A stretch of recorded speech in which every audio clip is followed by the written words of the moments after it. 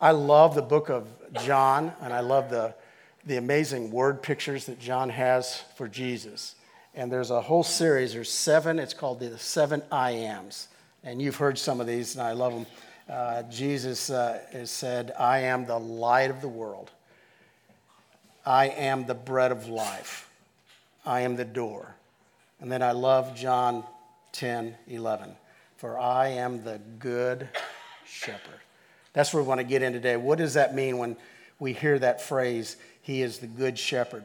Jesus, the good shepherd, protects his disciples then and now with his words, with his spirit, and with his promise of a life that is coming, that is better than the life that we have today.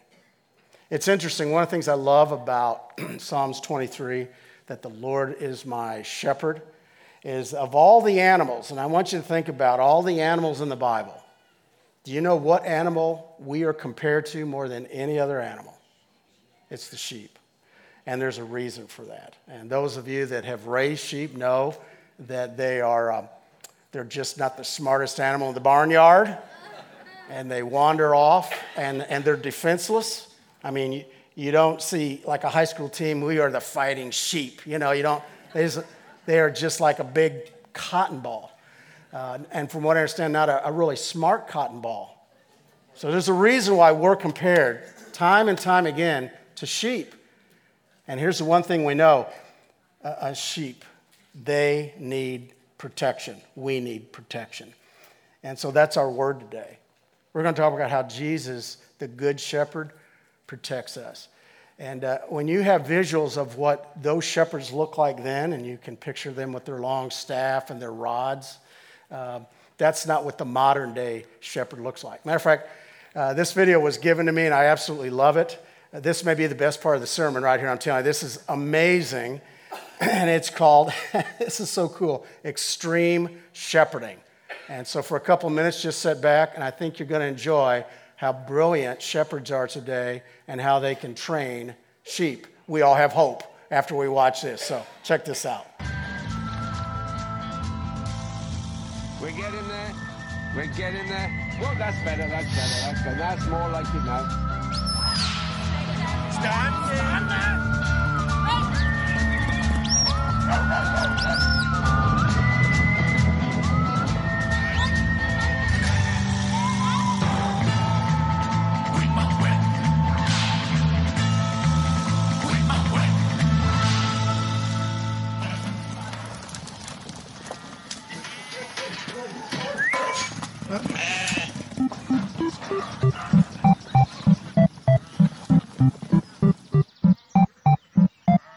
I'm sure some of them are pong, but... Right, I'm aiming for that snake over there, yeah?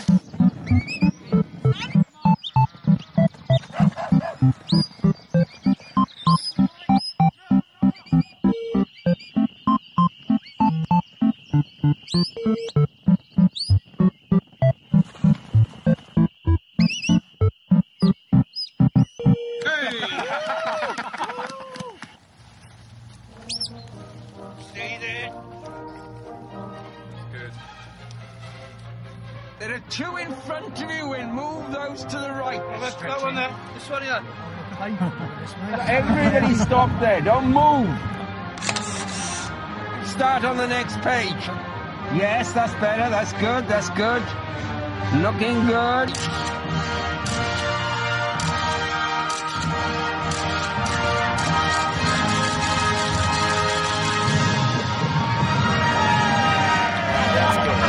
All right, let's give them a big hand. There's actually another minute. I'm telling you, it's so good.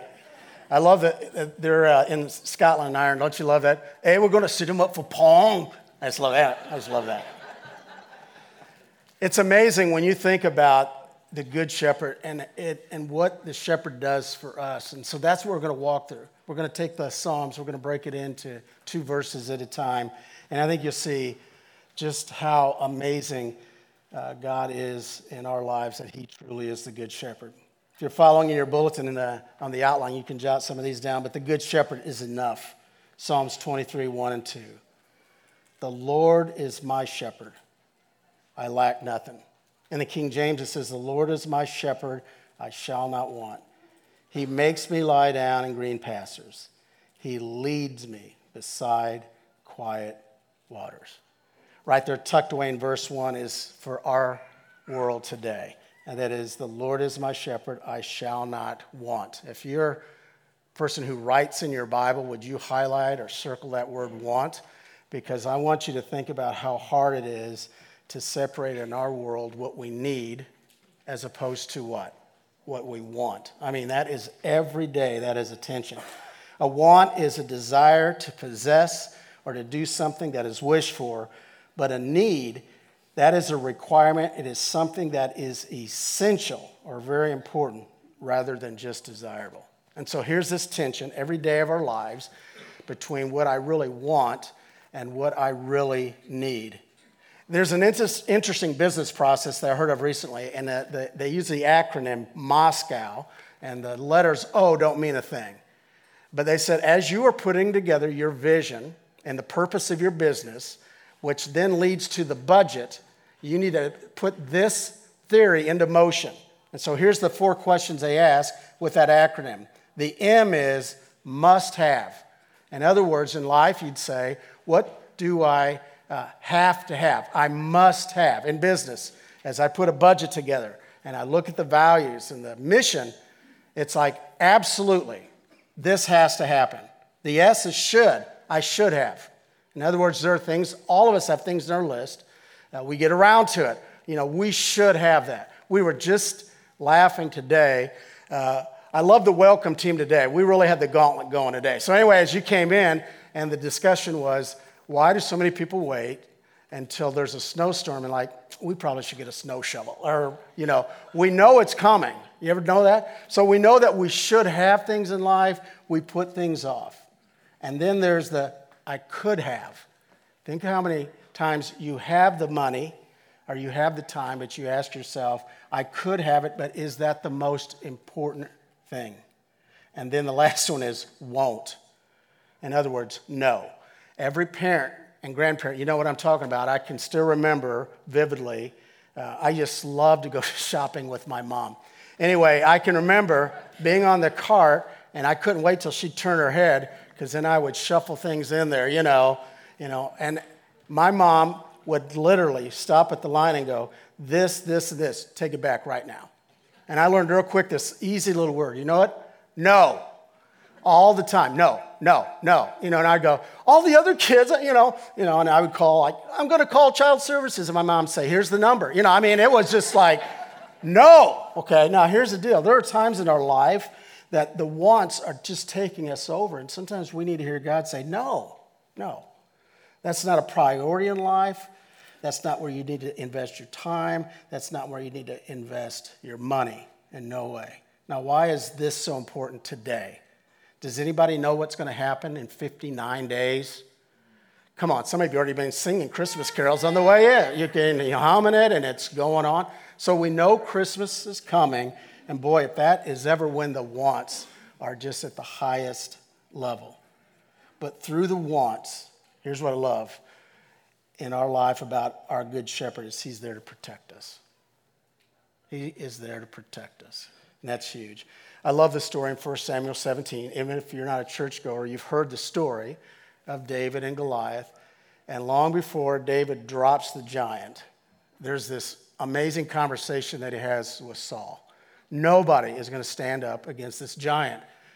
And then here's this shepherd boy who comes in the presence of the king and says, I'll fight the giant. And he tries to actually even give him, if you remember, weaponry and give him the armor. And he's like, no, that'll just, I don't need that at all. Do you remember what David shared with the king? And this had nothing to do with David. It was because David had so much faith in God who protected him. He said, why are you afraid of this giant? I mean, I'm a shepherd boy, and I've killed a bear, I've killed a lion, I've taken down huge animals. Do you understand that God was with me? All I had was a sling and some stones and the protection of God. And yet here's this guy mocking you. More importantly, he's mocking God, and you're taking it? No.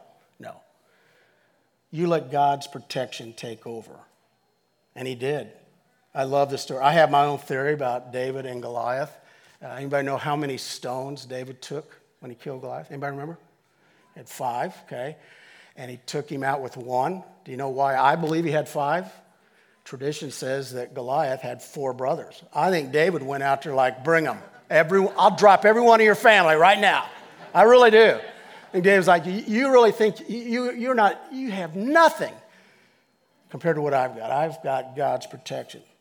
I want you to know you've got God's protection, and God's protection is enough. Maybe another way to put it is God's protection is sufficient. Let this scripture right now encourage you. 2 Corinthians 12:9. My grace, another word to say that is my protection is sufficient for you. For my power is made perfect in weakness.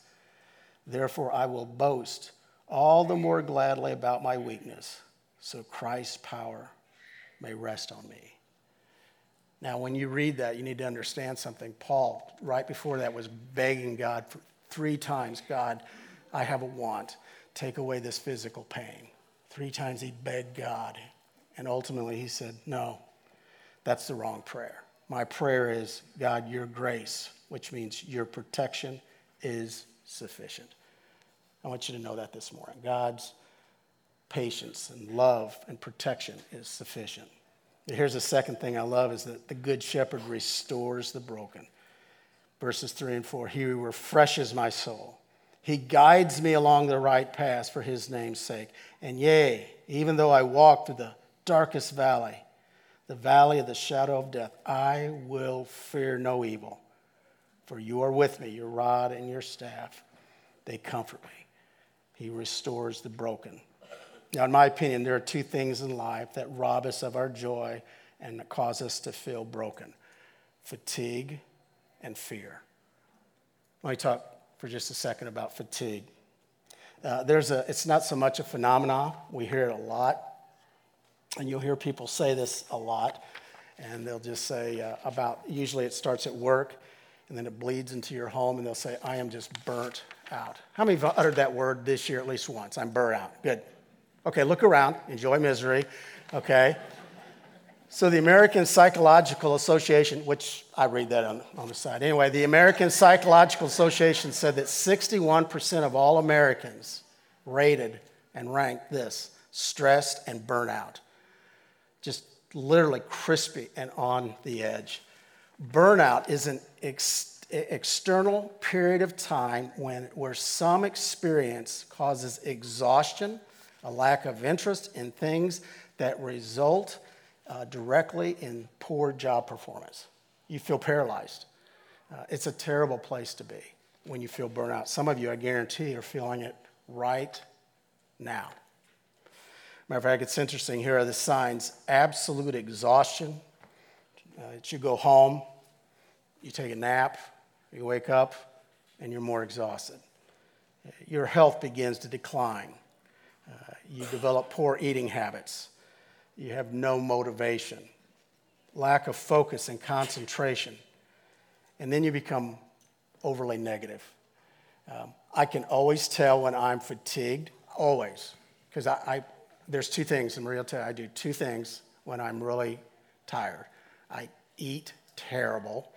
If there's leftovers, the dog bowl, I don't care. I will just, and then the other one is just this, I can get sarcastic with the people that I love the most.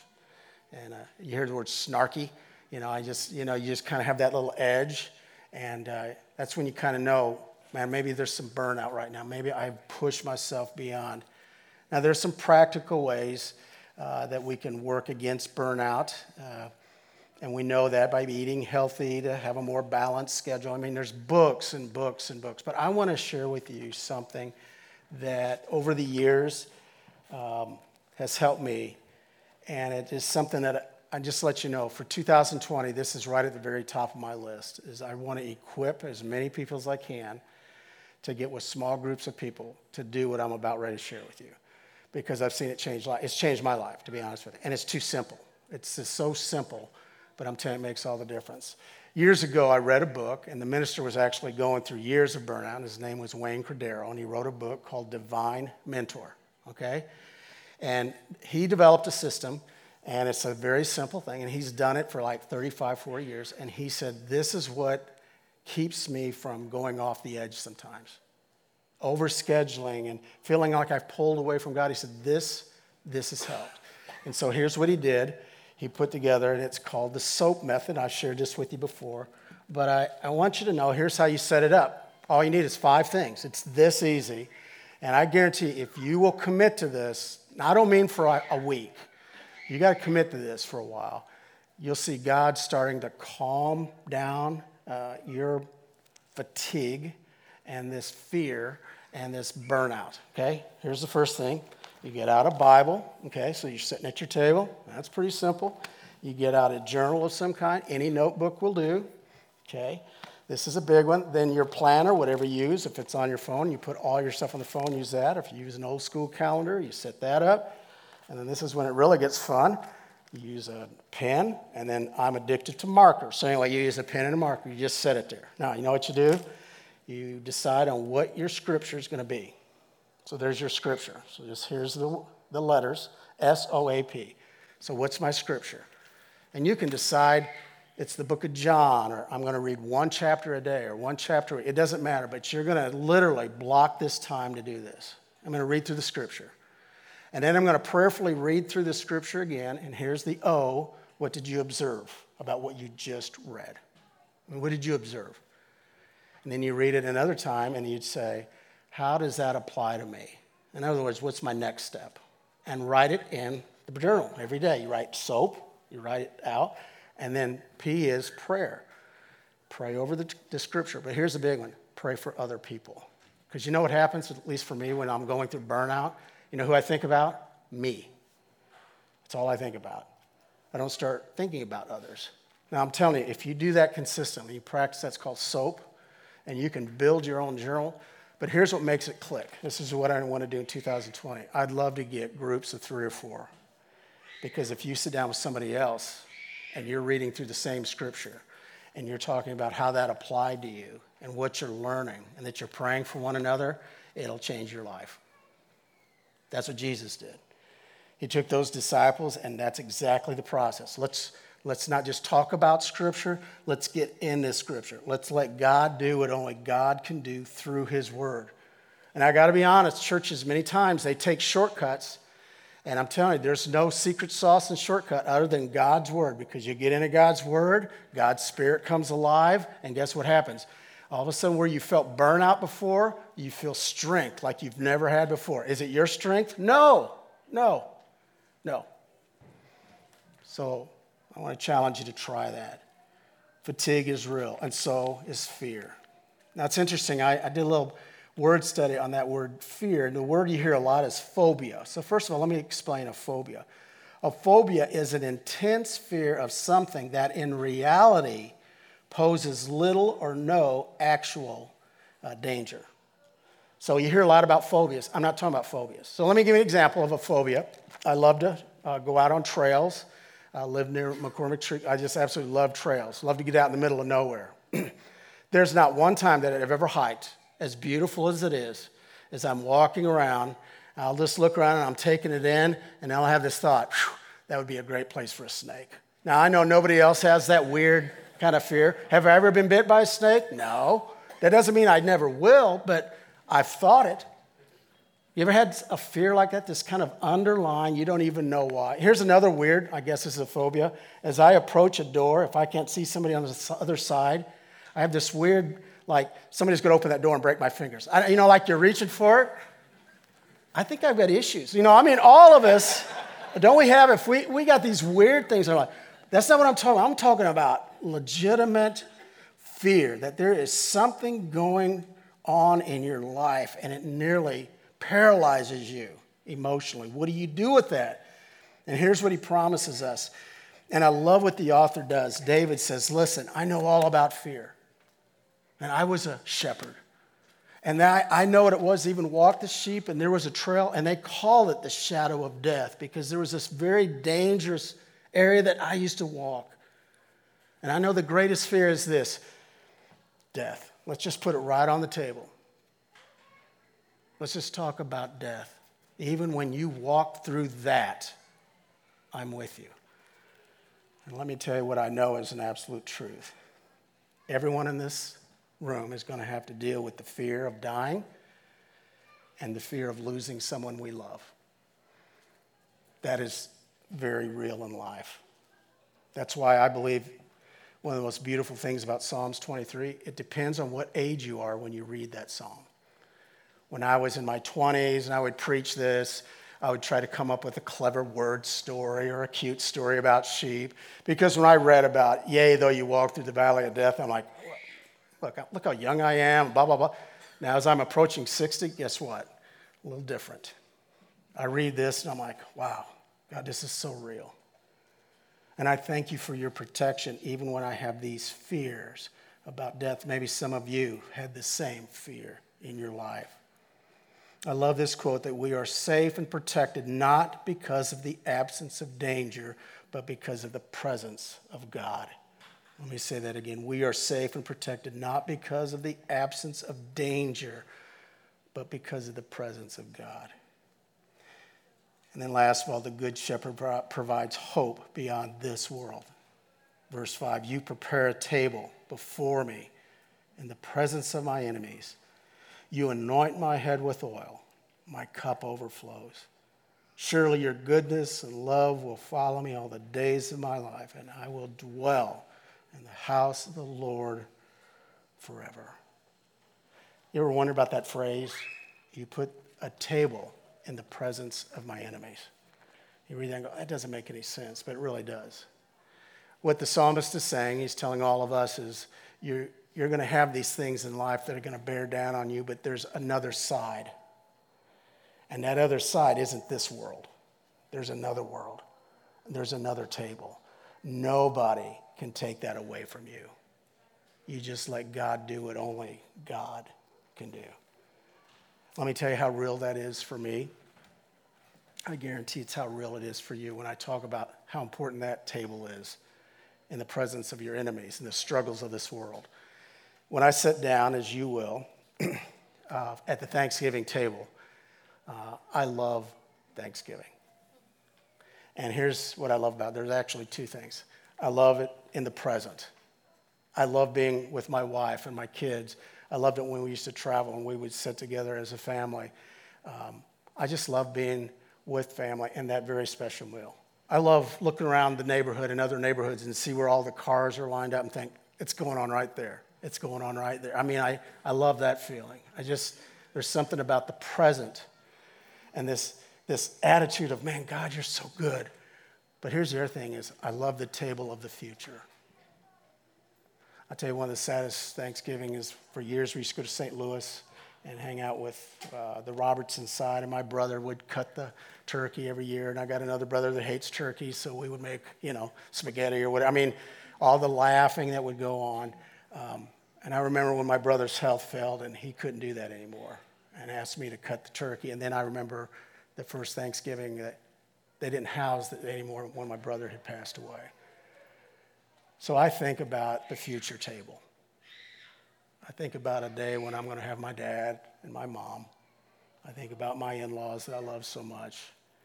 I think about those that over the years I've had a chance to have friendships with that are with the Lord. There's another table out there, folks, and it is going to be amazing. And you want to know what's amazing about that table? No calories. Can I have an amen? I mean, this table, that is a meal you can't even comprehend.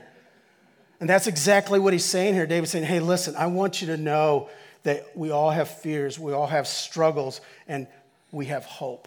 Not just in this world, but hope beyond this world. He said, the good shepherd, he anoints our heads with oil. And it's awesome because the shepherd, one of the primary tasks is to help the sheep. They're so defenseless. They use oil, and that oil is a mixture of olive oil and spices. It prevents gnats and fleas. It helps heal the sheep. And when oil is used in the Old Testament, it is always representative of a blessing of God. And in the New Testament, it is a part of God's healing through the Holy Spirit. I love the idea that we have a shepherd that takes care of the details and can heal us for a better future. And I will dwell in the house of the Lord forever. Nobody can take that away. I was reading something that was interesting as we talk about protection. And as I started this sermon, I'm just going to be honest, there's always been a question I've had about God's protection and the prayer of Jesus in John 17. And I wondered how that lined up with Psalms 23. So I want to share my struggle with you. And as I prayed through this, I hope maybe this will encourage you. In John 17, starting in verse 12, Jesus says this in this amazing prayer. While I was with them, he's talking about the disciples, I protected them. I kept them safe by the name you gave me. None has been lost except one doomed to destruction, so that scriptures would be fulfilled. I'm coming to you now, but I say these things while I'm still in this world, so that they may have full measure of my joy within them. Having given them your word, and the world has hated them, for they are not of the world anymore, more than I am not of the world. Now listen to this in verse 15. My prayer is not that you take them out of the world, but that you protect them from the evil one. Now here's why this has always been puzzling for me. Jesus knows that he's leaving this world, so he says this prayer over his disciples on behalf of them. And he said, God, protect them, because I've protected them up to this point. Now here's why to me that can be confusing. Do you have any idea how those disciples died? I won't give you all of them, but you know a few. The Bible specifically tells us Judas hanged himself. James, the son of Zebedee, was executed by being beheaded. Tradition and legend tells us that Andrew took the message of Christ all the way to Russia, and then he was crucified. That Thomas took the message of Christ to Syria and then India, and 4 soldiers took swords out to take his life. Philip made it all the way to North Africa and Asia. He actually converted the wife of a Roman proconsul, and then he was cruelly put to death. Paul was beheaded, and Peter, tradition says, was crucified upside down because he didn't feel worthy to be crucified like his Savior. Now, does that sound like they were protected? Yes, they were. Why? He's not talking about physical protection. That's what we talk about. God, will you physically protect me? And that's important. But you know what's more important? Spiritual protection. Because let me tell you, folks, we're in a war. Aren't we?